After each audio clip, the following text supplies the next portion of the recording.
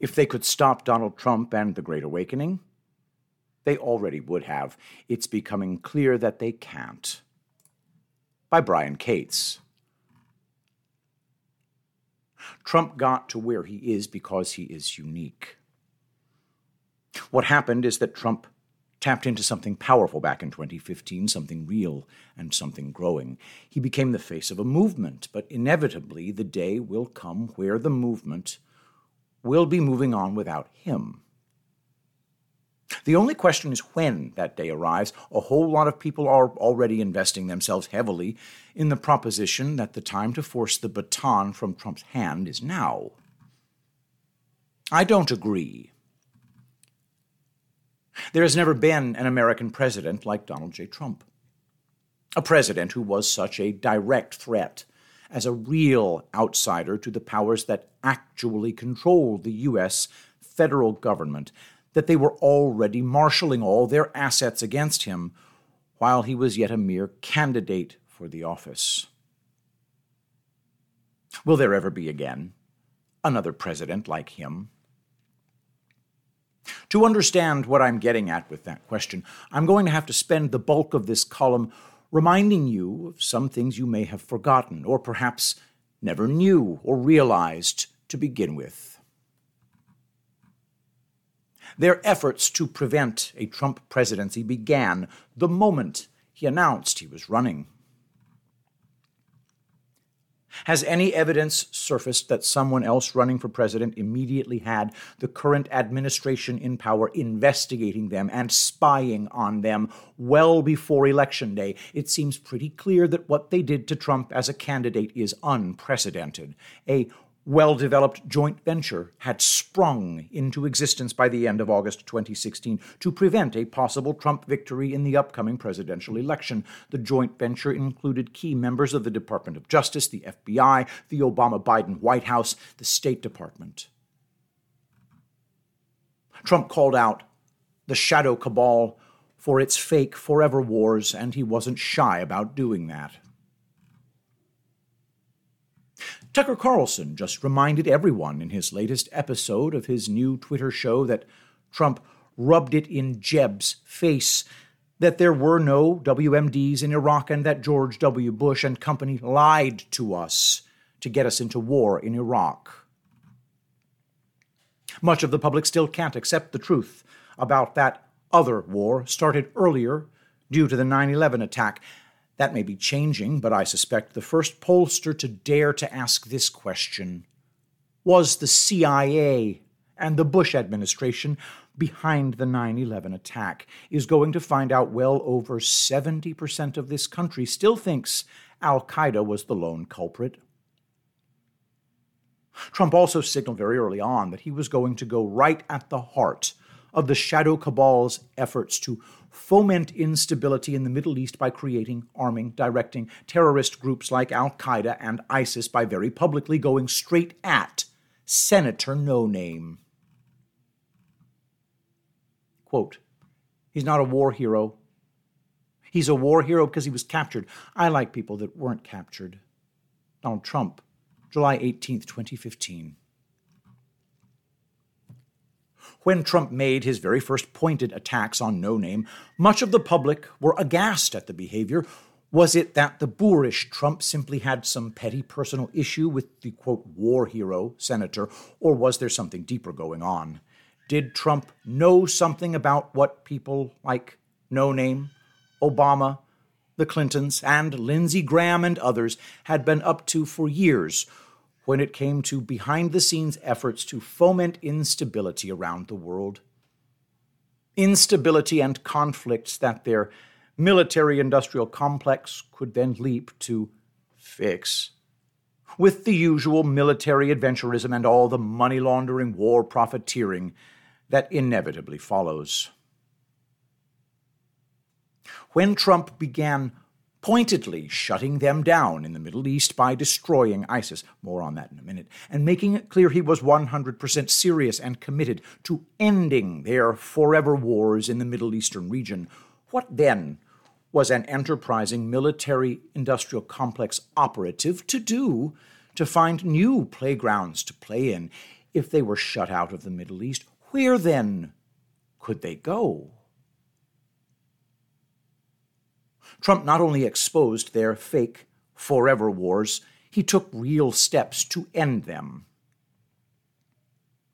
It's not exactly a secret that Ukraine was being supplied and built up by NATO for a military invasion of Crimea. That was supposed to be the new forever war, to kickstart all the money laundering apparatus that had been shut down since Trump preempted any escalation in Syria while ending the Iran and Afghanistan occupations.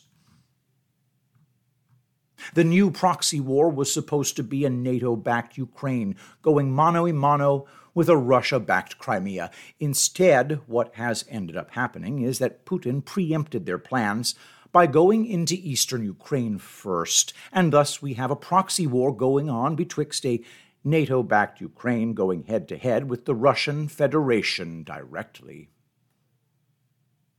While this was an unexpected development, the shadow cabal has still been able to kick its money laundering apparatus back into high gear, taking advantage of the conflict for washing billions in cash and assets, even if the conflict itself has taken on a different shape from what they had envisioned. People insisting Trump never did anything right are wearing blinders. This is because such people only on what they perceive to be Trump's failures from his first term in office. They don't even see or remember the many times he literally forced the military intelligence complex, MIC, into retreat. Just as it is a controversial position to some people that 9/11 was an inside job, there's another controversial proposition they need to hear. That the same people who created and utilized al-Qaeda for their own purposes on 9/11 also had created and were utilizing ISIS for their purposes under former President Barack Obama. Al-Qaeda was created with one goal in mind: to sell the narrative of a Middle East in turmoil where the nations of the region could not handle their own security, and thus the U.S. military had to expand its presence in the region. The 9/11 attack was how they sold the American public on allowing them to foster not just one, but two very expensive forever wars in Afghanistan and then in Iraq. When you compare the amount of time, money, resources expended to create, fund, direct al-Qaeda in its attacks in the Middle East, and then on the U.S. itself on 9/11 versus the incredible amount of war profiteering that went on from 2001 until Donald Trump shut it down beginning in 2018. That was an incredible rate of return on the initial expenditure. So it only made sense for them to try it again. So they did. After honest military generals like Michael Flynn, swimming upstream all the way against the CIA, State Department, and other swamp creatures, managed to degrade al-Qaeda to the point it wasn't a real or serious threat any longer by 2010, it became clear to those determined to keep the war profiteering running full speed that a new threat in the Middle East region was going to have to be created, and this new threat was going to have to be serious enough to justify not only keeping the present level of U.S. forces in the area, but to sell expanding that level. Enter ISIS. Obama spent all of his second term in the White House positing excuse after excuse as to why, under his leadership, ISIS was flourishing and growing and increasing its attacks and the amount of area it controlled.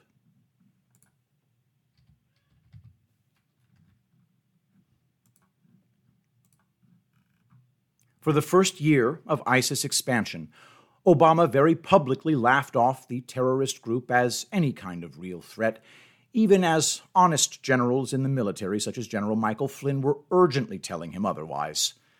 That year of scoffing was then followed by 2 years of Obama putting on a most unconvincing act of being helpless, of insisting that now that ISIS had killed all those people and seized all that territory, he was belatedly taking them seriously, but gosh darn it, he just could not seem to get anywhere when it came to directly attacking or destroying the group. He and his intelligence people were doing their best, you see. But it was very slow going, and it was hard to make any progress, so please have patience, etc., etc. Given the ease with which that same U.S. military was able to absolutely decimate ISIS in short order when Donald J. Trump became the commander-in-chief, some people did scratch their heads at the time and wonder why Trump was able to so quickly take ISIS out when Obama spent almost 3 years either ignoring the problem or insisting this was really complicated and was going to take decades. Well, the truth is not something a lot of people are going to like to hear. ISIS was a Western government creation.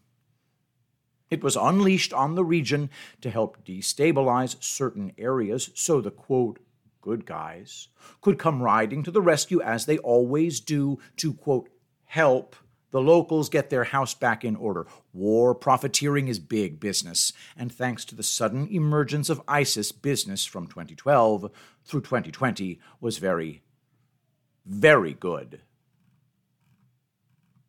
Trump got the reception he did in Saudi Arabia back in 2017 because he's the first American president to tell the locals there, I know what's been going on, and I'm going to put a stop to it. One can only imagine how much longer ISIS would have flourished and expanded in the region had Barack Obama handed the presidency to Hillary Clinton as planned, rather than being forced to give it to Donald Trump. How much longer would ISIS have traipsed about the Middle East, committing various atrocities, while Clinton continued Obama's helpless act, shrugging and making excuses as to why ISIS just couldn't be curtailed or stopped? Well, we all remember what happened.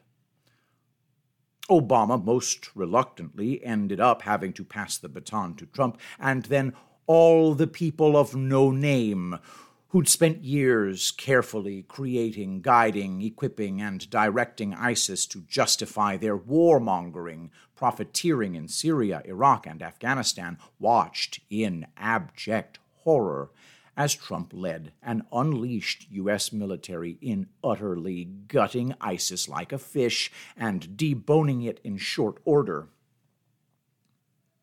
By the end of Trump's first full year in office, ISIS was already receding into a distant memory. Don't think the people who created and unleashed al-Qaeda and ISIS on the world have forgiven Donald Trump for both directly threatening to reveal the awful truth about the JFK assassination, 9/11, and ISIS. They haven't.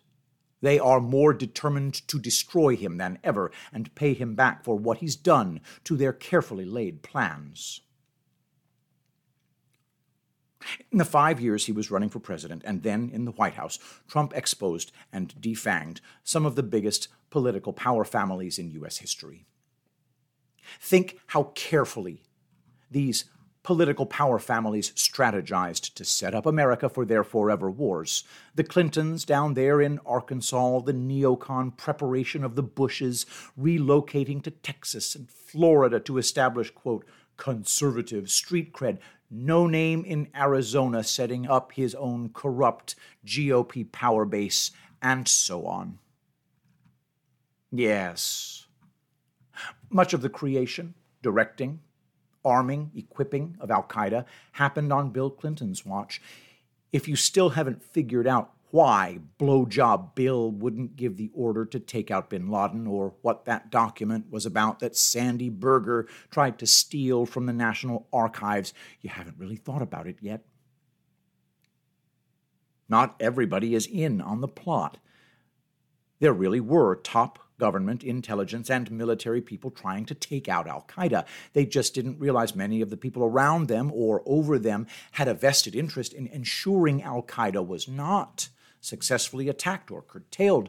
Same thing that happened with ISIS a decade later. Some people in the military want to take down the bad terrorist group. They keep being given the runaround by the people who created the terrorist group and were still using it to further their own war profiteering agenda. They know what happens if Trump gets back in the White House, especially if he gets back in during a great awakening that is currently picking up speed and gaining cultural momentum. They don't fear anybody in this world the way they honestly and truly fear Donald J. Trump, and they continue to prove this every day. This is why, despite all his very known faults and missteps, I am endorsing Trump for president in 2024.